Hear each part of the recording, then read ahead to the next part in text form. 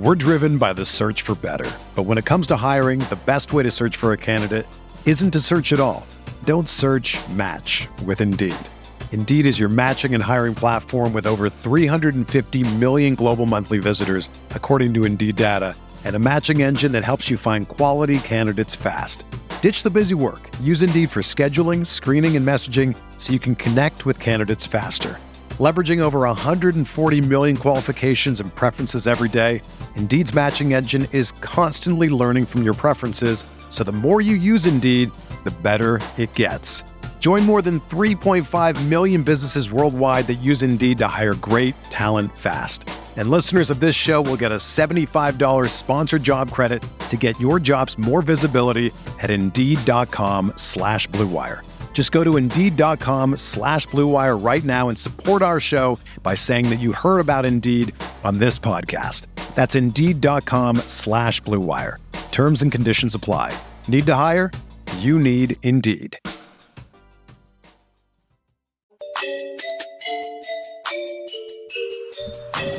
Welcome to the Uncontested Podcast, talking Oklahoma City Thunder basketball and the wider NBA. Sam Presti said, lower the hatch, load up the cannon, and get the tank out rolling. Catch new episodes after each Thunder game and every Sunday night. This is a house of learning doctors. Follow The Uncontested on Twitter, Facebook, Instagram, and YouTube to catch new content as it drops. I mean, a cat and a dog connected together? This is Dort. You're listening to The Uncontested. What is up? Welcome to The Uncontested Podcast. Coming to you live Sunday, November 14th, 9 p.m. on YouTube, Twitter, and Facebook. I'm your host for the evening, Jacob Niffen. We have got the squad in the house tonight. Taylor Peterson is here. Texas lost to Kansas in football in the year 2021, second time in a decade. In Austin. Justin Peabody. Hello, everybody. We've got Nick Crane along. And then you get a patented intro like Justin has. I need to think of something. Don't have to think of anything. You just brand recognition. Just there to didn't somebody while you guys were recording out at Summer League comment on a pod and said it was weird whenever the pod started without Jacob. What's up? Yes. That's the best, Hello, most important thing anyone's probably ever said to me in my life. And my wife said huge, close to me 2 weeks ago. So we've also got JD Silva running the machine. My preference is to be taxidermied when I die. It's a great sounder. Straight facts. It makes me worried what quotes Silva has on us. Just going to drop them randomly. You really never know. Good news is I don't think Silva records us pre-pod, so I think we're safe. Yeah, that's better. Good idea, though. He could get us all fired, probably. That's a good idea. The podcast will be all that we have. Yes. Well, hey, thank you guys for joining. If you're on the live stream, what's up? We're glad to have you here. If you're listening to the podcast version of this, thanks for downloading our show. Make sure to subscribe wherever you get your podcasts from. Drop that 5-star rating, screenshot it, and DM it to us on Twitter or on Facebook or on Instagram or on TikTok. We'll send you a free uncontested sticker, and they are dope. I think each one of them have them on the back of our computers right now. If you do not know, we are part of the Blue Wire Podcast Network and the official podcast of SI Thunder. Big show for you guys tonight. We're going to start off breaking down the Thunder's loss to the Brooklyn Nets, 120-96, snaps the Thunder's 4-game win streak. And then we're going to dive into some bigger Thunder thoughts before we take you guys on a trip around the association. Let's start off, though, with the game that just concluded. Like I said, the Brooklyn Nets come into Oklahoma City, win 120-96. Took the lead early. The Thunder were pretty competitive in the first quarter, but after that, just continued to spiral down and down. Biggest one for me, and this guy's actually the two biggest takeaways for why the Thunder lost this game. A would be the free throw disparity. The Brooklyn Nets 20 of 21 on free throws. The Thunder 10 of 11. So the Nets got 10 more free throws than the Thunder. The other one, Patty Mills. Yeah. Patty just went insane. Justin, You mentioned it on Twitter, but yeah, Olympic Patty Mills. Yes, I said I know the Thunder have a lot of international players, but can we tell Patty Mills this isn't the Olympics because he was unconscious? I mean, it looked like what we saw him do against Team USA this summer. 29 points for Patty, including 9 threes. That's wild. My guy was Klay Thompsoning out there, and the Thunder felt it, and that's hard to overcome. Outside of the superstar power, which we know Brooklyn has, Patty Mills, and to a slightly lesser extent, LaMarcus Aldridge, who retired and then didn't, and showed us why he didn't. Death, he's still got it. And the LaMarcus Aldridge turnaround fadeaway mid-range. Yes, exactly. Always. The other thing that I picked up on tonight was, I think it was Joe Masato who tweeted, "This is KD's 4th game in Oklahoma City as an opponent." Fourth game to play. 4th game to play, correct. Yes. But like, that's crazy. He's It's ducking been us. 5 years. He's ducking He doesn't want to be booed. Can't handle the heat. Yes. But like, that's kind of nuts. It is, Because at the beginning nuts. of the game, I was like, the boos, like, okay, I thought we might be past that. We're not. That's cool. But then I was like, oh, it's only the 4th time. Get him in. He deserves it. The starting lineups was an interesting experience. As someone who was at the game tonight, they announced KD to a massive chorus of boos, and then Blake Griffin to majority cheers, and then James Harden, where people were just like, "What the hell do I?" Yeah, boo, yeah. It was Oklahoma City fans have some emotions to work through. Hey, Justin, to your point, you mentioned KD. I thought this was a interesting stat from C. Melhome SB on Twitter. KD and James Harden play in OKC tonight, the first time in 10 years that the two share that court as teammates again. It's kind of interesting. That's kind of cool. Nostalgia.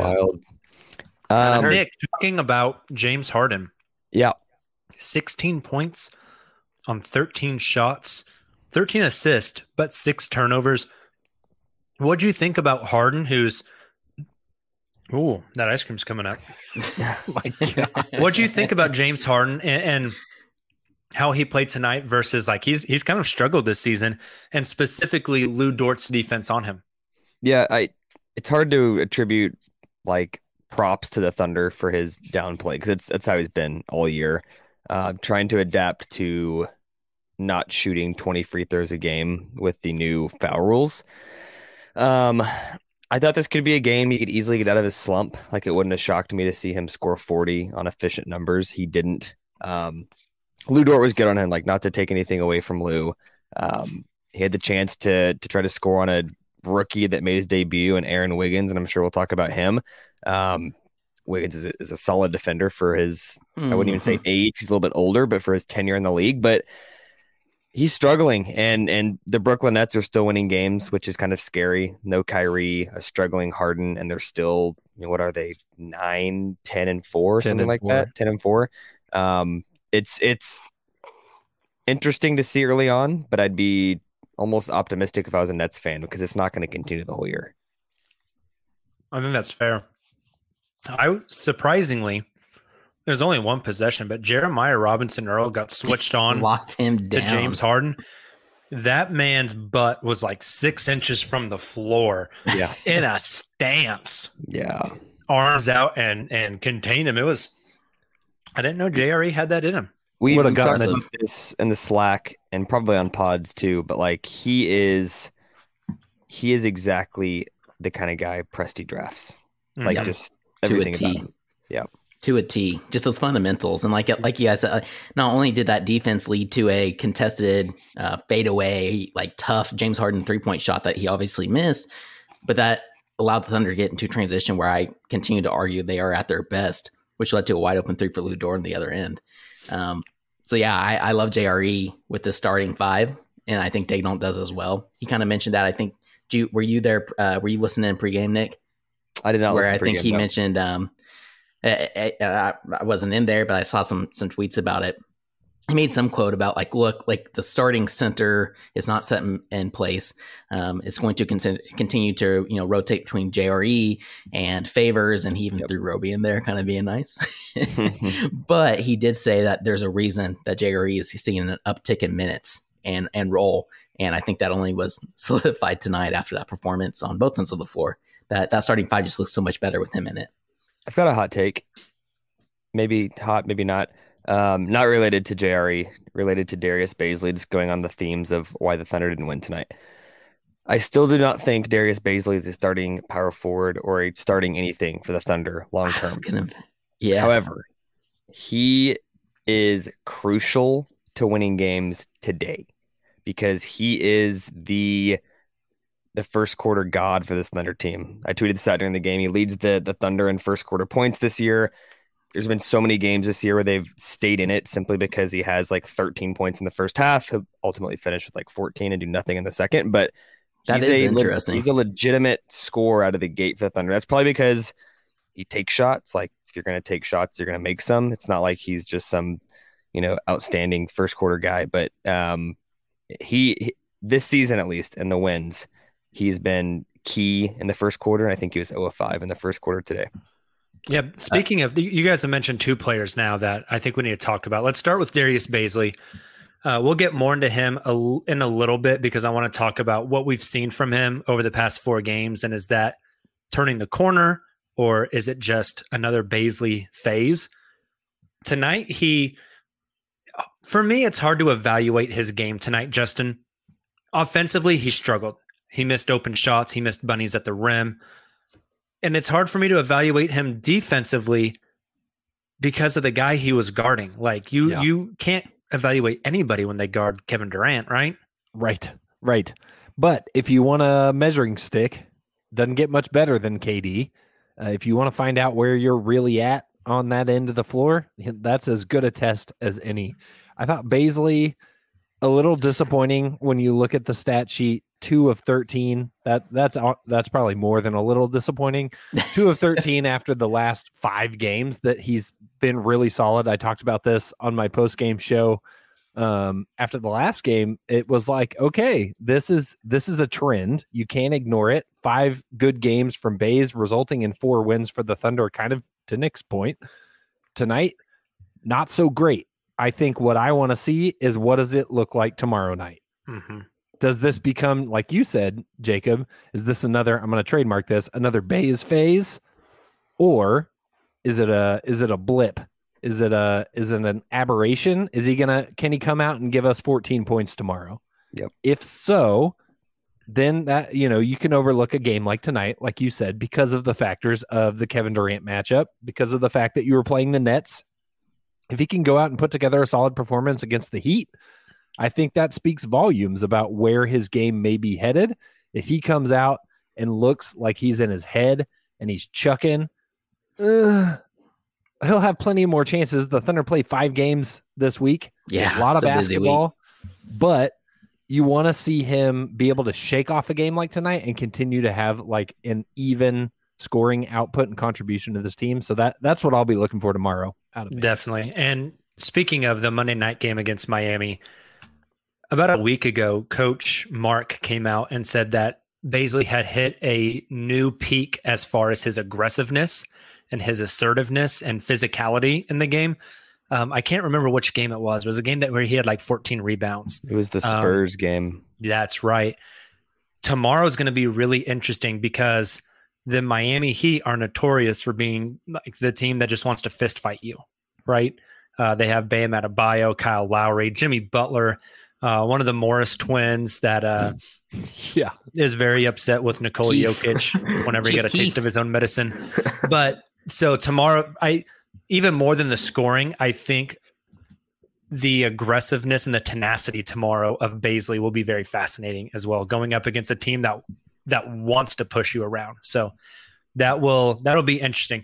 Taylor, the other player that we had mentioned, Lou Dort, his 3rd straight game, first time in his career of having 3 straight games of 20-plus points.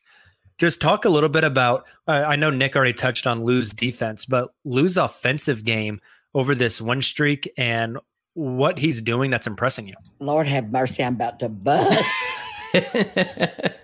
No further comment. I think with Lou, look, I want to say this first and foremost. He was off to another incredibly hot start, left off exactly where he started after the last game with his steal and layup for the win, where his mom was in attendance. A couple nights ago, he comes out and starts the same exact way in the first quarter. I mean, shoot, how many threes did he have in the first quarter? I think he hit all 3 of his 3-pointers in the first quarter. I think he might have. He was 3-6 on the floor from 3. I was very disappointed. And in a way, it's kind of nice to be disappointed in officiating again in a competitive game because we haven't had that in a while. But I will say I was disappointed in the officiating because he got 4 quick fouls in that first half, especially there. And that was just brutal. And that third one was the same way. I don't know what the hell the refs were looking at. So that really kind of took Lou out of rhythm on both ends of the floor, right? Where he's playing great defense on Harden, and obviously when he's being switched on to other players, but then on the offensive end as well, being aggressive shooting from outside and finishing around the rim. So I do just kind of want to start with that because I think that really kind of took Lou out of the rest of the game and kind of disrupted his flow and rhythm, which was disappointing about the refereeing is kind of what led to that. But with that being said, the most impressive thing for me is something that's very obvious. And I think you all probably agree. He's finishing around the rim. And that's huge for somebody like Lou, using his size and his strength, being able to drive and then finally be able to finish around the rim like that. I mean, again, 8 of 11 from the 4 from Lou. Super efficient tonight. Very efficient. And also we're seeing him dunk the ball more. He's much more spry. We kind of talked about that, I think, in the preseason. I don't know. Maybe that has something to do with him losing weight and becoming a little more lean. But I found that interesting as well. But I think his efficiency around the rim is very important. And it's good to see his 3-point shot continue to trend upwards. Yeah, he started kind of the opposite of last year. Last year, he started crazy hot from 3 and then came cratering back down to earth. Feels like the opposite. Took a little bit of time for the rocket to get going, but now it's blasting off into orbit. That 3-point shot's coming around. Nick, Taylor just hit on the finishing of Lou Dort. I mean, he big-bodied Blake Griffin to the ground multiple times tonight. Yeah. I don't know. He's just like so compact. It's like a fucking cannonball getting shot at you in the lane. And the finishing has just been incredibly impressive. Yeah. Going back to the 3-point shooting real quick, Mark talked about that post game of like, they know what kind of 3-point shooter Lou is and whether it's starting hot and trending down or starting low and kind of coming up towards that mean. They're starting to see that from him. So I think his 3-point shooting that we saw last year is not a fluke. I think that they've seen enough from him that they think he actually is a quality 3-point shooter. In terms of the driving, though, if he can hit threes and drive, like, gonna get a bag. And Taylor, and he doesn't even have to decision make a lot. No. You have guys on this team that can do that. He just needs to be a play finisher. Exactly. Yeah. And also only 1 turnover too, right? Like if he can continue to limit the turnovers in terms of his ball handling, but also if he is driving and is able to kind of be a secondary creator and being able to kick out to teammates or find open teammates when he's driving, that's just a whole new factor in this offense. I think, and I'll kind of kick this back to you guys to discuss maybe a little bit. I think a big part of Lou's offensive kind of increase in productivity has come with the fact that now that there's 2 legitimate playmakers with Josh Giddey and SGA, he doesn't feel the need to be a playmaker. He doesn't have to do all the extra stuff. I think it's coming more natural to him. I like that a lot. Totally agree. 2 other guys I want to talk about, and Justin, we'll start first with you here.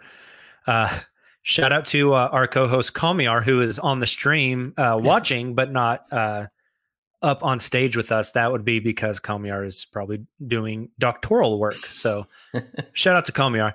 But he brought up the next guy I want to talk about. He says, we're seeing Josh Giddey, who had a great stretch from late October to early November, start to make less shots and turn the ball over more.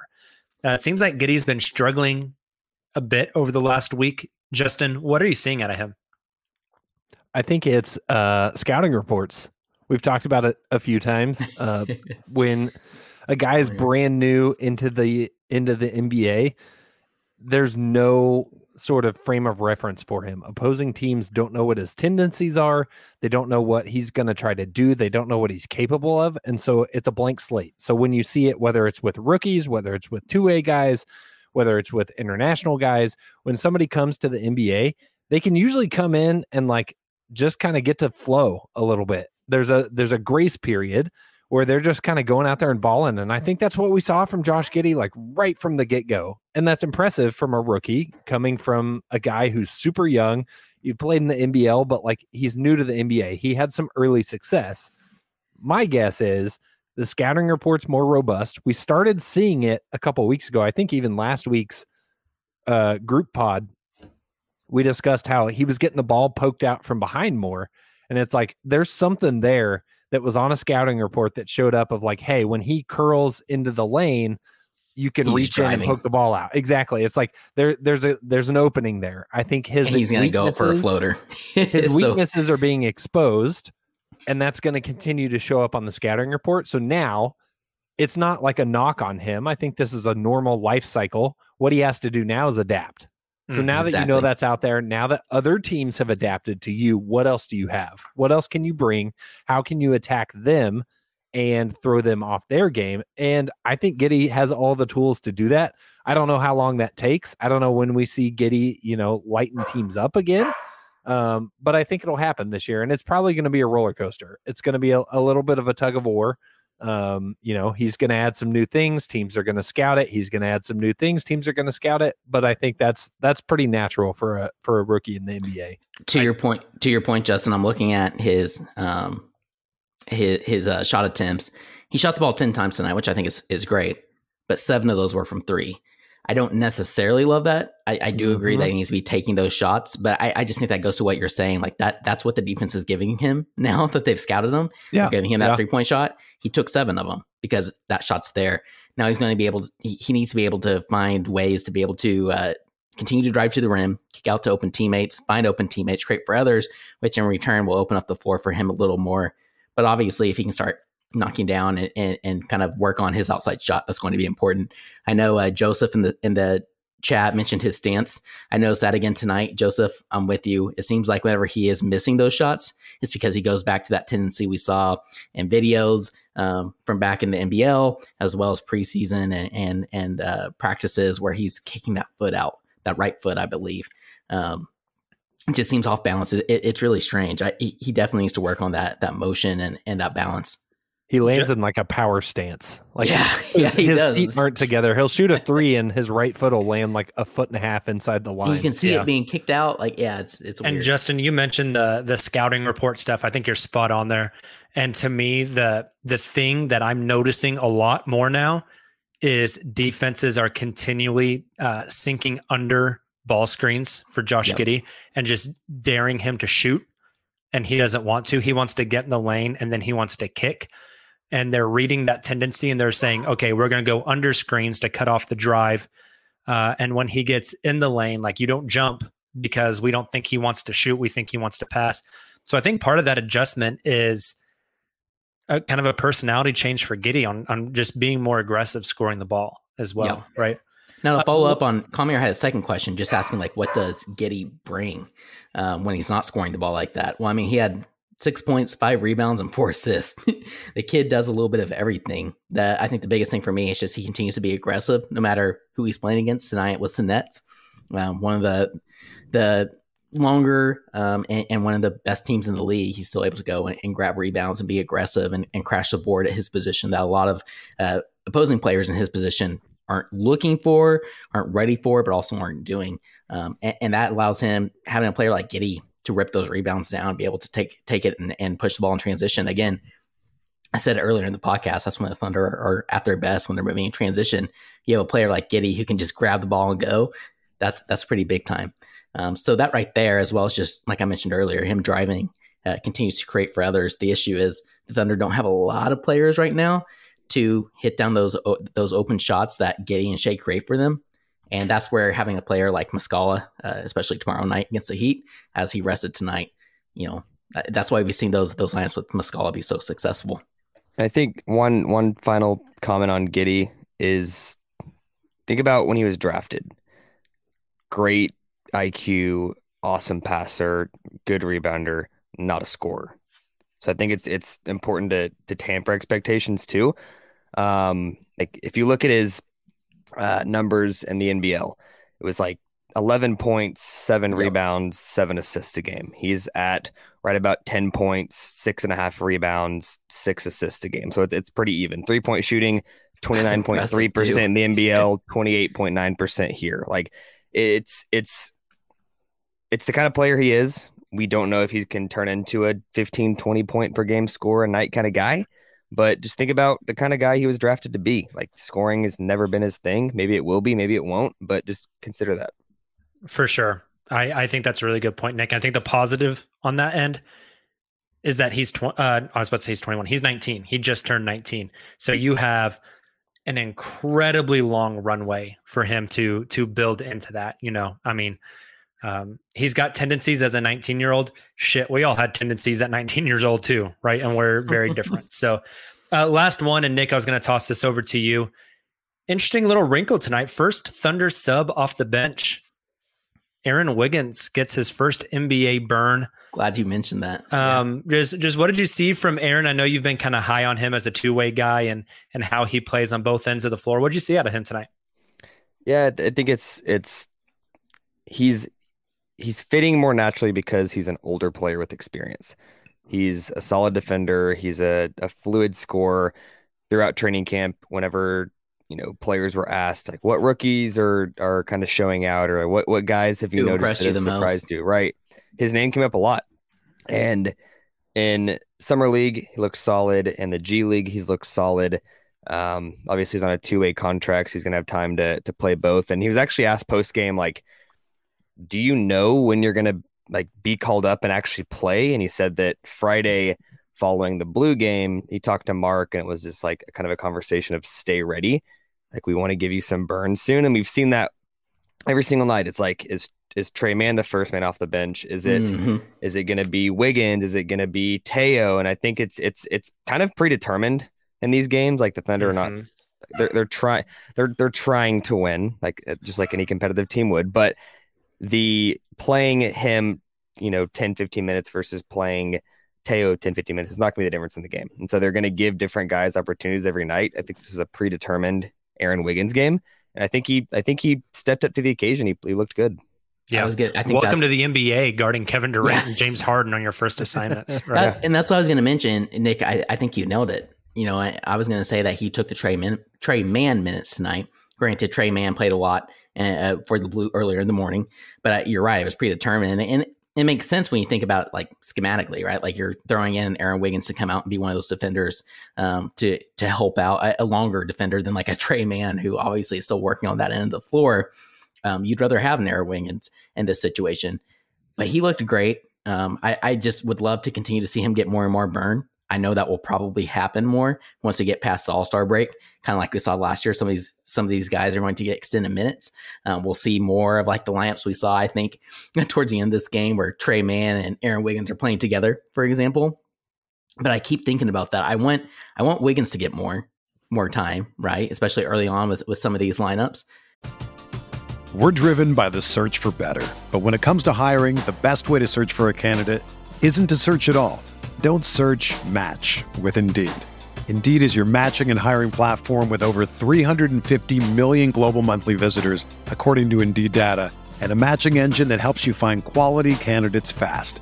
Ditch the busy work. Use Indeed for scheduling, screening, and messaging so you can connect with candidates faster. Leveraging over 140 million qualifications and preferences every day, Indeed's matching engine is constantly learning from your preferences, so the more you use Indeed, the better it gets.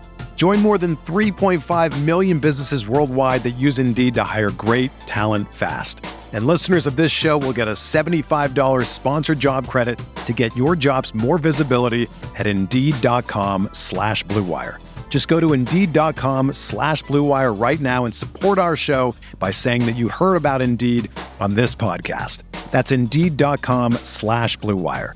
Terms and conditions apply. Need to hire? You need Indeed. Hey, it's Kaylee Cuoco for Priceline. Ready to go to your happy place for a happy price? Well, why didn't you say so? Just download the Priceline app right now and save up to 60% on hotels. So whether it's Cousin Kevin's Kazoo Concert in Kansas City, go Kevin, or Becky's Bachelorette Bash in Bermuda, you never have to miss a trip ever again. So download the Priceline app today. Your savings are waiting. Go Go to your happy place for a happy price. Go to your happy price, Priceline. But that eats into other players' times. For example, like I think of like a Poku, who continues to look better at times, but still struggles and just leaves so much more to be desired. So like if I'm asking for Aaron Wiggins to get more time in player development and want Trey Mann to get more time in player development, well, then that's going to eat into time of guys like Poku and guys like Ty Jerome. I almost said Teo Maladone. Teo has not played recently after his stint with the Blue. So it's a very tough like balance, I think, that Daigneault's having to play right now between, but I think the way they're looking at it, I'm looking at it as a game by game basis. They're looking at it as in like we have 82 games to get, like you said, Nick, to rotate some of these guys in and out of those minutes. Yeah. And there's going to be those rotations and these ebbs and flows. Speaking of that, though, one thing I was thinking about before we came on the show tonight, and Justin, we're kind of shifting away from just the Brooklyn game now and talking more broader Thunder themes here. How many teams would Kenrich Williams be in like a playoff 9-man rotation for in the NBA? That's a great question. Wow. It's hard to say because, he's one of those guys that could carve out a role depending on the team and situation. Like, I don't think there's any team that he couldn't earn minutes on in the right situation. Some guys there's not going to be minutes at his position, and that's fine. Mm-hmm. But I do think he has the skill set where he can be that kind of like Swiss Army tool guy. Now, that said, is he getting 22 minutes on any other team? No. And I think that's the thing with Oklahoma City is like they're clearly they like what Kenrich brings off the bench. They like what he does with that second unit. They like obviously, all the hustle plays, all the dirty work. I think there's something about having him on the floor, whether or not you view him as like a long-term crucial piece of the Thunder rebuild, which you probably don't. There's something about, you have an Aaron Wiggins, a Ty Jerome, Trey Mann, a Pokashevsky on the floor. Kenrich raises the floor of those 5 players. Yeah, absolutely. Exactly. When you have them out there with Kenrich, there's something to be said about that. It's not super unlike the Collison role in the first iteration of the Thunder, where it's like this guy's just out there. He's going to do the smart things. He's going to get people in line. He's going to tell them where they need to be. I think that's his value. But to answer your original question, it's like I don't know that he's getting significant minutes, but I feel like he would be able to get minutes. See, I maybe I'm the odd man out here. And Silva, I mentioned kind of how you feel about this one as well. I mean, I look around the league. I think 26, 27 teams Kenrich Williams would get playoff burn for. I mean, I don't think he's playing for the Golden State Warriors. I think they're too deep. Yeah, I think a team like Brooklyn, probably too deep. But he's playing for the Los Angeles Lakers. 100%. He's playing for the Clippers. He's probably playing for the Suns. Maybe that's one of them. He's not in on. He just seems like a textbook Miami Heat player. I mean, Nader's getting minutes for the Suns. I think Kenrich, you put him over Nader. I feel like there's a lot of teams that he just does everything you want him to do. He defends his ass off. He's got active hands. He shoots the ball when he's open. He can play make a little bit. He can just do a little bit of everything for you. I keep thinking that he's kind of better than all the forwards Portland has traded in and out over the last 3 years. Most of them, maybe Robert Covington isn't, but Portland's been looking for a guy like that for a long time. A Mo Harkless kind of guy. Like a smaller Larry Nance type of guy. I think, and I'm not saying he's as good as this player or would ever get as many minutes as this player, but he reminds me of Jay Crowder. I can see that. I like that. Mm-hmm. No, Jacob, I'm with you because I tweeted something out very similar that I'm very curious to see the offers or what happens as we approach the trade deadline, as Preston gets offers for guys like Mike Muscala and Kenrich Williams, because regardless of, like, to your question, the amount of teams that would playoff contenders that want him, there's going to be a handful of contenders that want both, I think, Kenrich and Muscala. So does the value that they could receive in a trade for each of those players, is that greater than the value of keeping them on the team to Justin and Nick? And I can't see Muscala getting traded at all. And And then Williams is a difficult one for me, but he's a floor raiser for a lot of teams, And it's important, I think, to remember that he was just a throw-in on the Steven Adams trade. Like New Orleans had to sign him to a contract to salary match. So how many of those types of guys are on this Thunder team? Lou Dort was an undrafted dude. Jeremiah Robinson Earl, a second-round guy. You have Kenrich Williams, who was a throw-in in a trade. Like this is kind of the island of misfit toys in a way.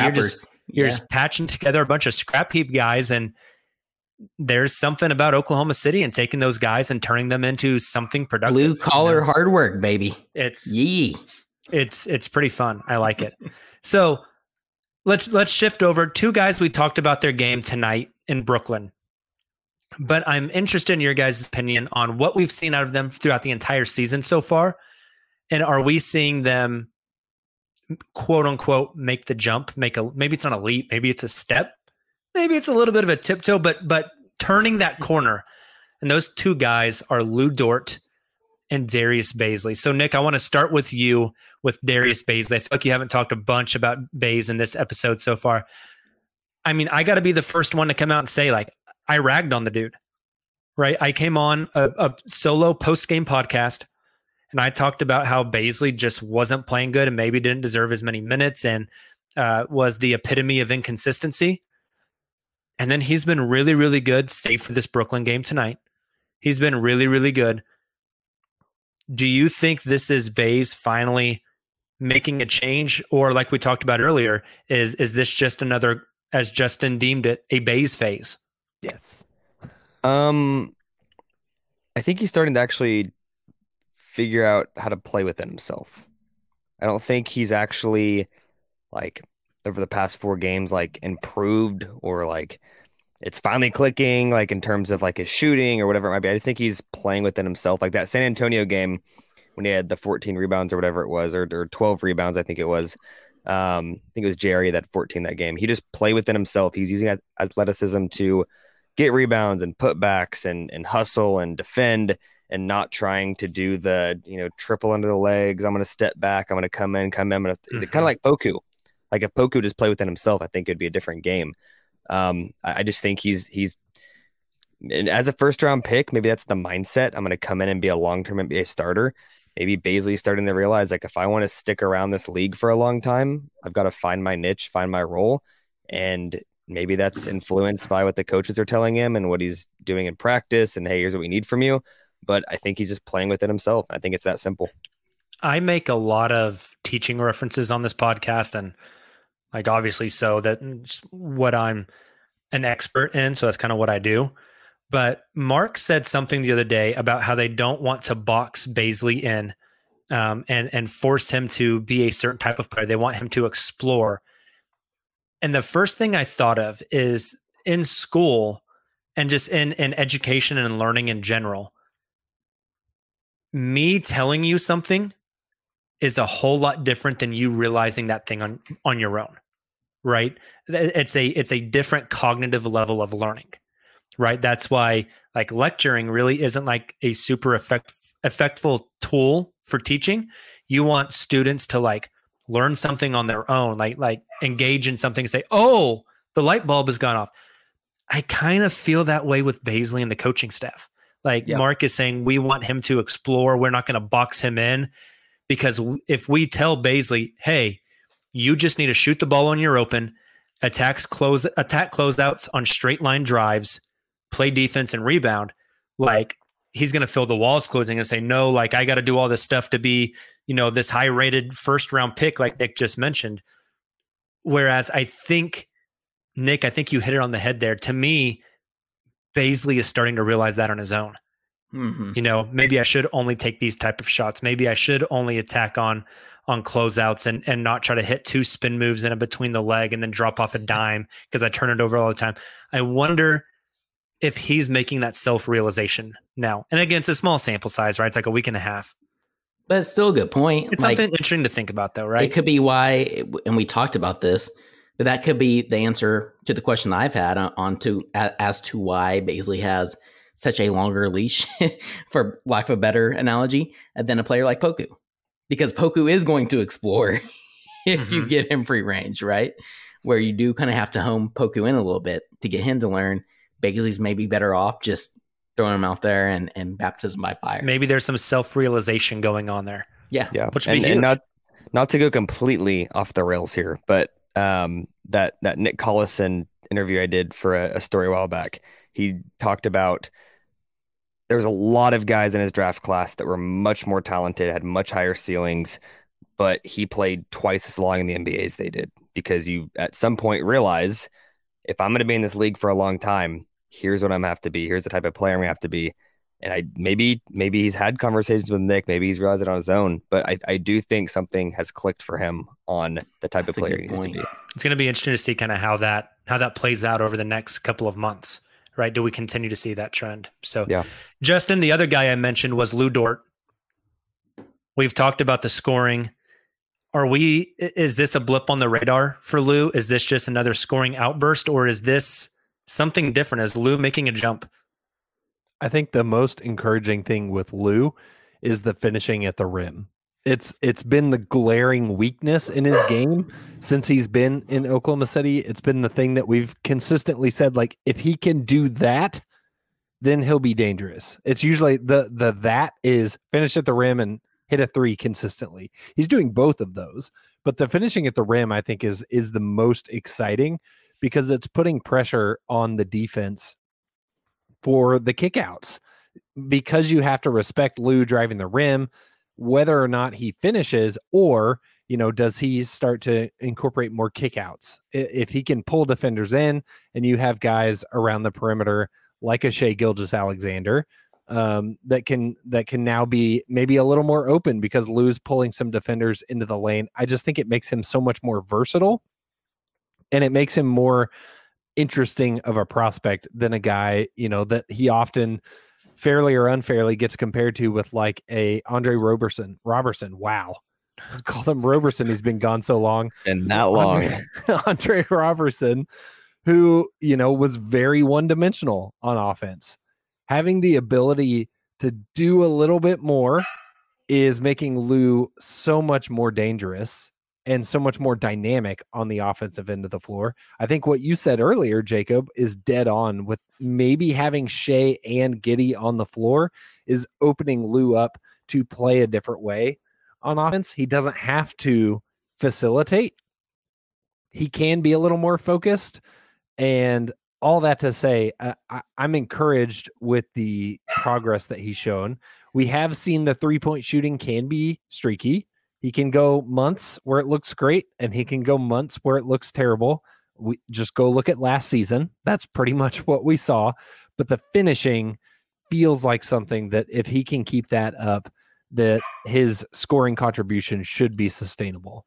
So here's some interesting stats for you, Justin, on Lou's shooting and finishing. Last season, 23% of Lou's shots came from 0 to 3 feet. This season, it's very close, 26%. So around the same number. But last season, Lou shot 56% in that 0 to 3 foot range. This season, 73%. That's huge. That is a massive leap.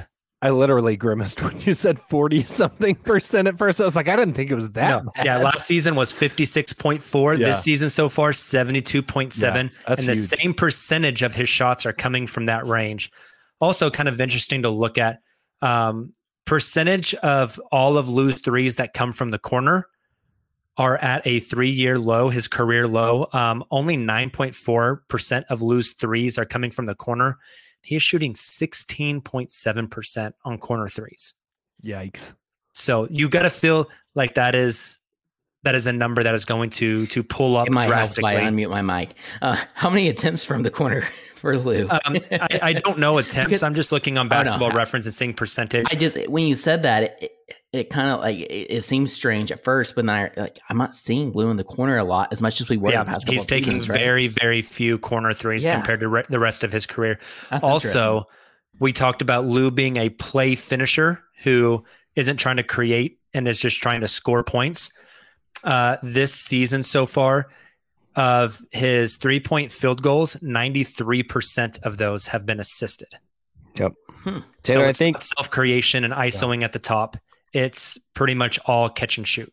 I would guess his corner 3 attempts are 6 or 12 because 1/6 is like 16%. Just random that's a guess good point. there. Just doing math. Yeah. Yeah, That's a good point. Nerd. Nerd. It's got to be somewhere in that ballpark, probably. That would make sense. That's That a would good make sense point. for sure. I was wanting to look at this real quick. I'm going to ask this question every year until it becomes true. Are we still taking Marcus Smart over Lou Dort? No, Lou Dort is better Marcus Smart. I made the comment a while back, and not all of you were on here. So I'm going to make it again and just see what you say. Is Lou Dort's peak ceiling Drew Holiday?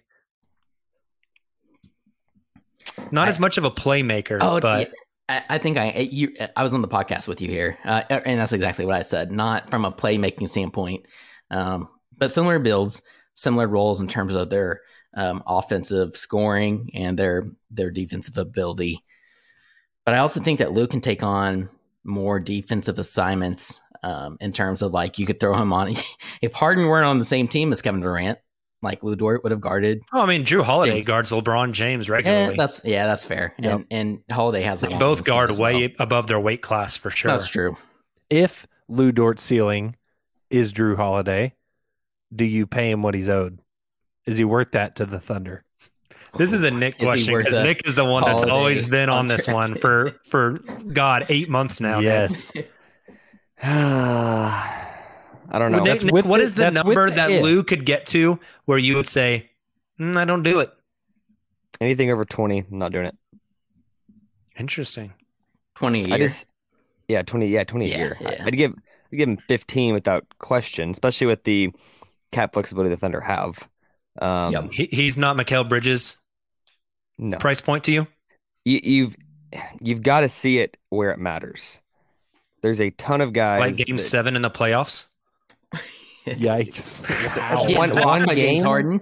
One game. I mean, he Like- was incredible that entire series. Didn't he drop 30 points in that game?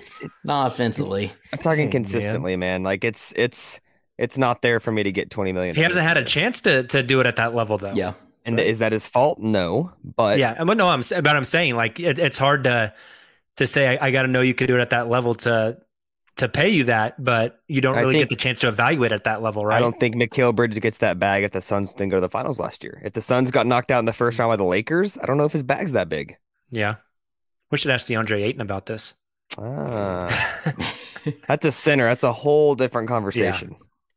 And it's Robert Sarver, which I think is a whole different conversation. I will say this. I like how I said that, and in unison, all 4 of you just went.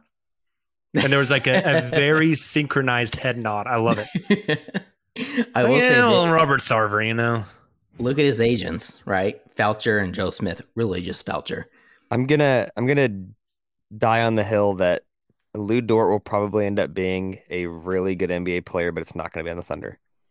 Okay. Ooh, see, I disagree. And that's the point I was bringing up. Foucher and Presti have a great relationship.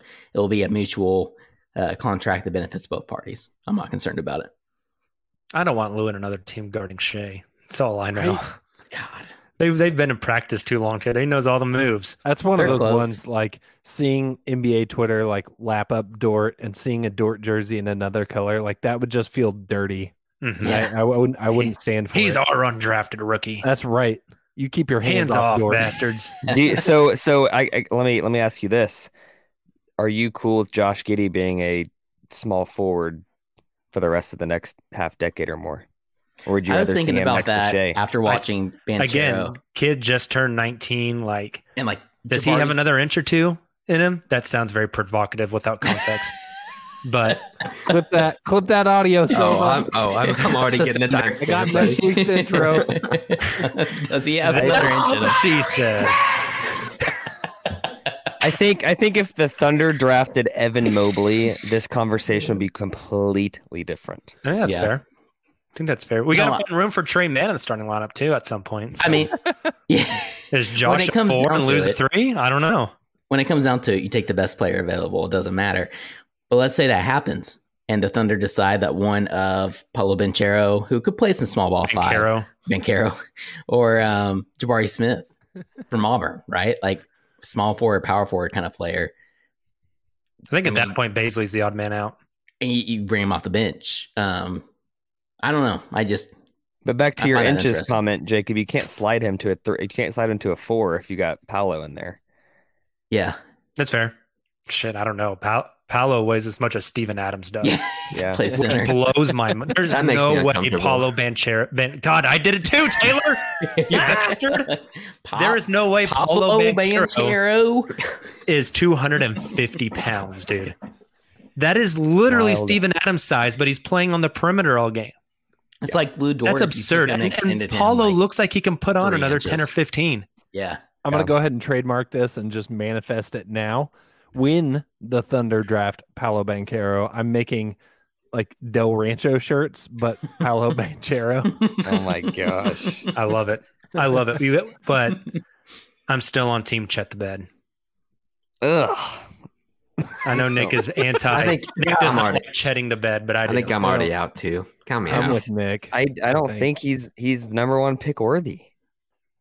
I think he's got a crazy high Hey, ceiling. when we drop to 6 again, he might be worthy. Yeah. All right. 6 is Screw worth all you guys. Chet. Well, before we move on to the Around the Association, quick question for you guys. And the question requires some context. Okay. The context is Friday night. My man Kamiar and I went downtown to the Paycom Center to watch the Oklahoma City Thunder versus the Sacramento Kings. We're just having a good time. We got a couple of waters. We're watching halftime hit. We went and got that soft serve with some Oreo on it. It's delicious. Just talking about work and watching basketball. And as the game progresses, I'm getting kind of hyped. And then Lou Dort puts the clamps on old De'Aaron Fox, all-star candidate De'Aaron Fox, who got shut down that night. Gets the steal, the finish over 2 guys for the layup for the win. Justin had the honors of podcasting after that one. And just like the rest of the Paycom Center, Kamiar and I are lit. We're going crazy. We're high-fiving. We're yelling at each other. And as we're leaving the arena, I noticed Kamiar kind of looking around. And I was like, what's this guy doing? Like, why is he looking around? Turns out, he didn't tell me this. We high-fived so goddamn hard that his wedding ring shot off like a rocket out of Loud City and is somewhere lost in the Paycom Center. I tweeted this out from the podcast account. I imagine some Paycom Center employee, like sweeping the floors, is holding up Kamiar's ring like a Schmeagle. My precious. So my question for you guys, what other kind of random stuff do you think that in the middle of some sort of mayhem, maybe it was game 6 against the Spurs to go to the finals. Maybe it was, I don't know, that Kevin Durant game whenever Russ was out where he like went for almost 50. Maybe it was the Russell free throws to sink the Clippers and the crazy comeback in the playoffs. At some wild moment in Thunder history, what do you think is some of the craziest stuff that people have lost by getting too lit in that arena? Silva, we're just gonna fire these off real quick. Let's go for them. There's definitely like a firm stack of vaccine cards people have thrown all over the internet at this point. Good one. I love it, Justin. Probably firearms, if we're being honest. All right, Nick. Somebody lost their mind after that Steven Adams series and paying him $20+ million a year. Touche. Taylor. Oh, I mean, the easy one is like those playoff like clappers or whatever they give out. You know what I mean? Like those fans, and you clap. Everyone's got good ones, and Taylor's like, oh, something very, very realistic. Something people leave everybody behind all the leaves time. behind. Someone's lost some underwear in the arena. I'm convinced.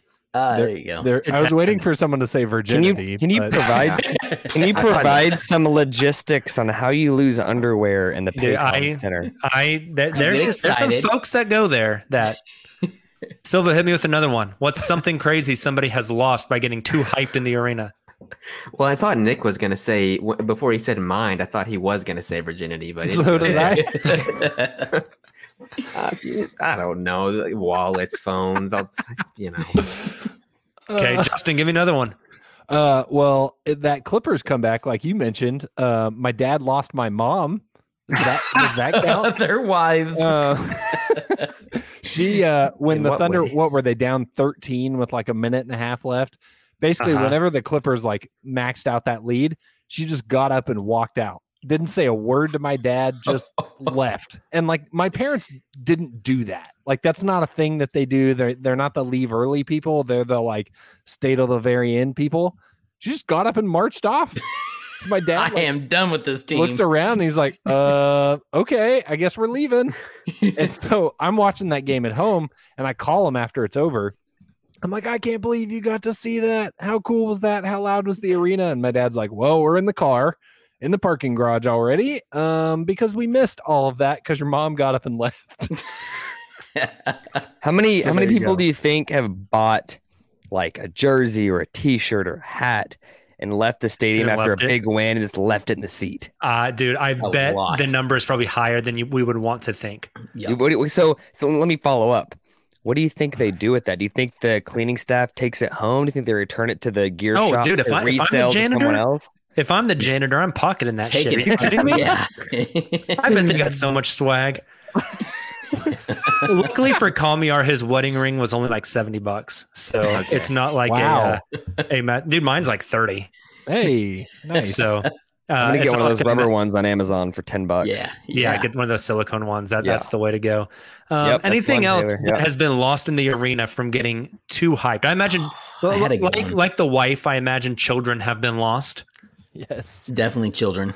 I think that one's pretty fair. Yeah, Joseph says kids. Oh, I love it. Not a baby though, right? I doubt a baby. Debatable. I'm kind of not a fan of like people bringing babies to sporting events. I know for a fact. I forget who the player was. A player owed Justin tickets and lost those somehow back in the day. Who was the player? It was Cole Aldrich, and classic. This was. I'll keep it brief because this is not the point of the segment. But it was in the early days of like Twitter. And I won playoff tickets from Cole Aldrich on Twitter. And I was going to college in Arkansas at the time. And so I just like jumped in my car and booked it. It was like a Sunday afternoon, booked it to Oklahoma City, showed up to the arena, the whole like 3-hour drive to Oklahoma City. I'm thinking like, man, I hope these tickets are really there. And I show up and he left the wrong tickets. He left the tickets for game 7. Oh, yeah. And it was game 1. And so I'm trying to explain to the will call lady, like, first off, what Twitter is, 2, that this is really Cole Aldrich, and 3, that I just drove from Arkansas. And long story short, she didn't buy it, and she told me to leave. And I was like, my stomach dropped. And then what I learned, don't anyone use this. This is privileged info. I'm not endorsing anything. Don't hold me accountable. The exit to the will call area is inside the arena. So you just walked in. So when she told me to leave, actually, it's not anymore. It's not anymore, but it used to be. I looked around and I was like, I'm inside. And I knew where the seats were because she showed me the game 7 tickets. So I was like, I'm going to go sit down. No one else can be there. And I enjoyed it. It was great. Also, awesome. An update live on the podcast. Kamiar's wife has just texted me because I guess they're watching us in the living room right now. The ring was actually $200. Dang, Jacob, come on. So I thought it was only 70. I was led to believe it was a smaller number. Kamiar, what are you doing, man? Yeah. Go donate some plasma, buddy. We're get a ring that fits. Jesus. Go take a nap. He doesn't have time for those anymore. No. All right. It is time for us to take a trip around the association. I don't even know where you're sitting at.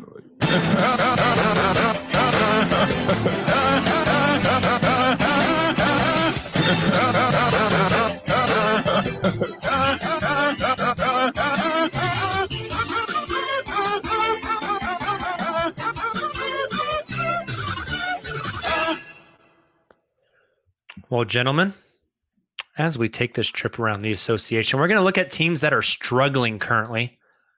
and what they can do to get off the struggle bus, specifically any sort of moves or trades that need to be made already. You're way too early trade deadline deal to get a team over the hump. I believe this was Nick's idea for Around the Association. So Nick, you're first up, buddy. Lovely. Pacers are the team that I think have the clear talent to make a splash this year. However, I don't think the talent they have necessarily fits the greatest. They are sitting at 6-8 right now. I know it's super early. They could probably keep the team exactly the way it is, end up in the playoffs and do something. But I think, and I don't think they should overpay because they have leverage here. Go get Ben Simmons. See what happens. I've always thought Ben Simmons in Indiana, especially if you pair him with Miles Turner, who can space the floor, is an interesting one. So, Nick, I'm going to piggyback off of you because my player was also Ben Simmons, but my team is very different. I like Ben on the Sacramento Kings a whole lot. Kings, you're sticking with it. The Kings struggle to defend. They struggle to rebound. They need maybe a little bit more playmaking, and Ben fills all those roles perfectly. All right, I like the same exact boat. I like Ben to the Kings for, I don't know. You probably got to send Tyrese Halliburton in that deal. You probably got to send Davion Mitchell in that deal. I'd throw in Harry Barnes in that deal as well. Here's my thing. The Kings haven't been in the playoffs since I was like in middle school, bro. Yeah. They got to do something. Like at this point, nothing the Kings can do. I'll say I'm just going to say, well, might as well. What the hell's going to happen? What's the worst that's going to happen here? They're going to miss the playoffs? Well, shit, that's what they've done for almost 2 decades. Fair. That's a good point. Is everyone just trading Ben Simmons, by the way? Is that just what we're doing on this segment? Is this the trade Ben Simmons segment, but just churched up to be something else? I was just piggybacking. But hey, on that note, though, I mentioned the Blazers, but that is certainly a team that's struggling right now. Whole lot of wild rumors going around with, their president of B-ball ops, Neil Olshey, who seems like an idiot. Who was the other guy that just resigned? Another another executive. Yeah, it's not great over there. It'll be interesting to see. I mean, Dame seems to be bought in and loyal still, but man, I just wonder how long can he take this? I think Ben Simmons and Dame is actually a really good pairing. Justin, what struggling team are you trying to help out? Well, first, of those 3 Ben Simmons destinations, only one of those is primed for excellent merch. So I'm with Nick on Bendiana. Oh, well done. You like that? Print the shirts. Cut me a little commission check, but go ahead and print the shirts. This one's obvious, and it's been talked about forever. But having watched the Lakers a handful of times recently, is there anyone that makes more sense than Buddy Hield on the LA Lakers? Like they need him so bad. They need him so bad because what they have is not working. I watched a little bit of that Old Man in the 3 interview with Alex Caruso, and like the whole thing went down. Like they're just a mess. Yeah. Yep. And they need to shake some things up. It won't be Buddy, like you said, Jacob. That ship's probably sailed. But the Lakers are they're starting to flirt with like scary territory. Yeah, you're supposed to be Western Conference Finals champs, LA Lakers. Yeah, that the Black Eye Thunder have beaten twice already. Just trade Russell Westbrook to the Kings for Buddy Hield. Silva, what do you got? Oh, God. So I'm going to highlight the Celtics. They've been kind of middling. Jason Tatum has been struggling a ton. And it's going to be a wild one. I'm going to trade whoever you like less between Jaylen Brown or Jason Tatum for Tyrese Halliburton, one of Buddy Hield or Harrison Barnes, and like as many picks and pick swaps as you can get. What do you think? That's interesting. I think that is interesting. It'd have to be a decent amount of picks for sure. A lot of picks, I think. A lot of picks. Yep. But I would do to get Jaylen Brown. I've got one more. Okay. I think the Minnesota Timberwolves, another team that like they on paper they have the guys. I don't think D'Angelo Russell fits there, and I think another team. You don't say. I think another team could actually be enticed by him. And my hypothetical trade doesn't make sense in a vacuum because this team that I'd be trading him to already has a solid backcourt.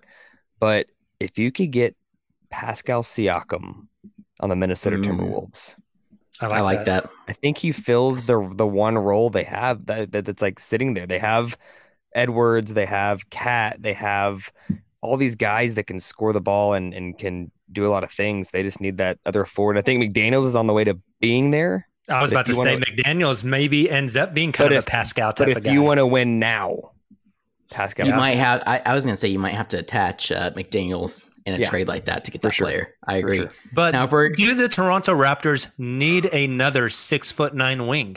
A great point. No, they don't. Which just I can't believe they don't need Siakam. I don't think they need Siakam anymore with how good Scotty Barnes is. And the Scotty, dude. We were on the Scotty train on draft lottery night. Yeah. If we went back to those podcasts, it was like Scotty is a lock at 6. He's sitting there at 6. The 5-man draft, and there's Scotty. He's so good. Dude. I mean, we also took Terrence Ferguson ahead of OG and Anunoby, but neither here nor there. No. Yeah, I have two more. Does anybody else have any other trades? I have one more as well. Okay, so I'll go with my first one. Another struggling team. The New Orleans Pelicans suck, and Zion Williamson weighs about as much as all 5 of us combined, and we might not see him until like Valentine's Day at this point. Like, it's crazy. Yeah. I don't know what the player they need to trade for is, but I think they need a new general manager because the decision making down there has not been good. So I like. They made so many moves in the summer that were just like mind-boggling and head-scratching, and they just got to go do something. Trade away Brandon Ingram. Yeah, they something's got to happen because Jesus, it's bad. I think of a team. So Silva, you mentioned the 6 and 7 Celtics. We obviously started with the 6 and 8 Pacers. 6 and 8 Bucks is an interesting one, but the one I want to talk about is a 5 and 9 Atlanta Hawks. And the Eastern Conference Finals, right? Or semifinals? Yeah. No, they made no finals. Yeah, finals. Obviously, I've been struggling early on, but have so many. And we just got the news right before we started recording about it was DeAndre Hunter's wrist. But so many young guys, a lot of young talent, a ton of trade chips. Again, I don't know who it would be that they would trade for, but they're prime for a trade, a mid-season trade to be able to help this. Yeah. And the same on the flip side, you have the Warriors, who are not a struggling team, which is kind of okay. Well, way to take my last one, you dick. Here's the thing: I'm going to steal it. I'm going to steal it from you.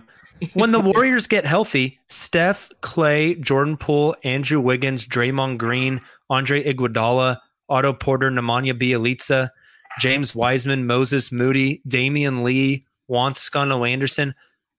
There's too many mouths to feed. They feel, and how well they've started. They feel like a team primed to trade away a couple of young guys and some picks to go. Am I crazy in this one? Like, you do James Wiseman, you do Moses Moody, and picks, and 3 picks to go get Karl Anthony Towns. Oh, that's fun. I keep thinking realistic. Capella part of the deal then? Say it again. Is Capella part of the deal? You talking about the Hawks or the Warriors right now? The Warriors. The Warriors. I said James Wiseman, Moses Moody, and like 3 picks to go get Karl Anthony Towns. Gotcha. Okay. How far off is that? Well, will the Wolves give in? It resets their timeline around Anthony Edwards. They probably should. Would you ask for Kuminga too? If I'm the Wolves, I'm asking for everything. Everything. Yeah. But man, can you imagine like number one, Cat on the Warriors is just absurd. Yep. Yeah. Absurd. And then number 2, I mean, that is a full reset for the Wolves, who Karl Anthony Towns already a little bit older. He's already in his 3rd deal now. Yeah. He's going to be an unrestricted free agent at the end of this contract. You flip him for some blue chippers and like just the mother load of picks. Yep. I mean, that's spicy. I've got 2 Thunder guys. Ooh, if you want to go that direction. Okay. I think, and I know it's only been a year. He's been injured. I think the Hawks, like Taylor kind of mentioned, they've got all these guys, like these young guys that are going to have to get paid. Like they're not all going to fit the timeline. I think you go get Okongwu to be your starting center. Nick, you are speaking to the crowd right now. You know how much I'm in on Okongwu. Yep. And I think that if the Hawks want to make a secondary move, the Thunder are providing picks for Okongwu, and those picks are kind of used for a larger deal for one of these other guys we talked about. That's one thing. Could be some sort of 3-team. Could be. This next one is going to maybe get me fired from the podcast. I would trade a Lou Dort package to the New Orleans Shut Pelicans your mouth. for Brandon Ingram. Oh yeah, I'm out. Really? I'm out. Why are you low on Ingram? Because I'm so high on Lou, I'm just not that high on Ingram. I mean, he's fine. He had that All-Star appearance. What was that, 2 years ago? I mean, he's a 25 a night guy consistently. Yeah. I think the Thunder would say no, especially at the point of Brandon's career. He's in year 2 of that extension now. 23 years old. Oh, I didn't know he was that young. He is a young cat. It's that's interesting. Now you're rethinking it, aren't you? You don't have to pay Lou.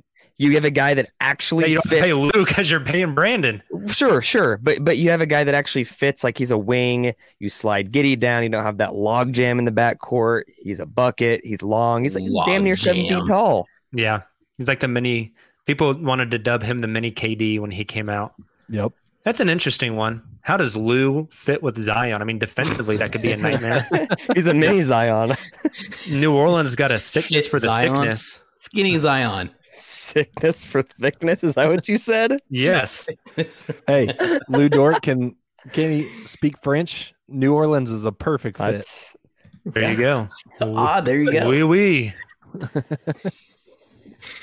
Awesome. Hey, guys, thanks for joining the Uncontested tonight. If you were on the live stream, man, we appreciate you hopping on here. It was popping in the comment section tonight. We love to see that.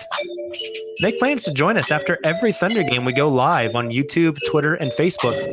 So join us each night and then every Sunday at 9 p.m. Central Time. Speaking of, Thunder have a loaded schedule this week. We are back with you again tomorrow, Monday night, as the Thunder take on the Miami Heat.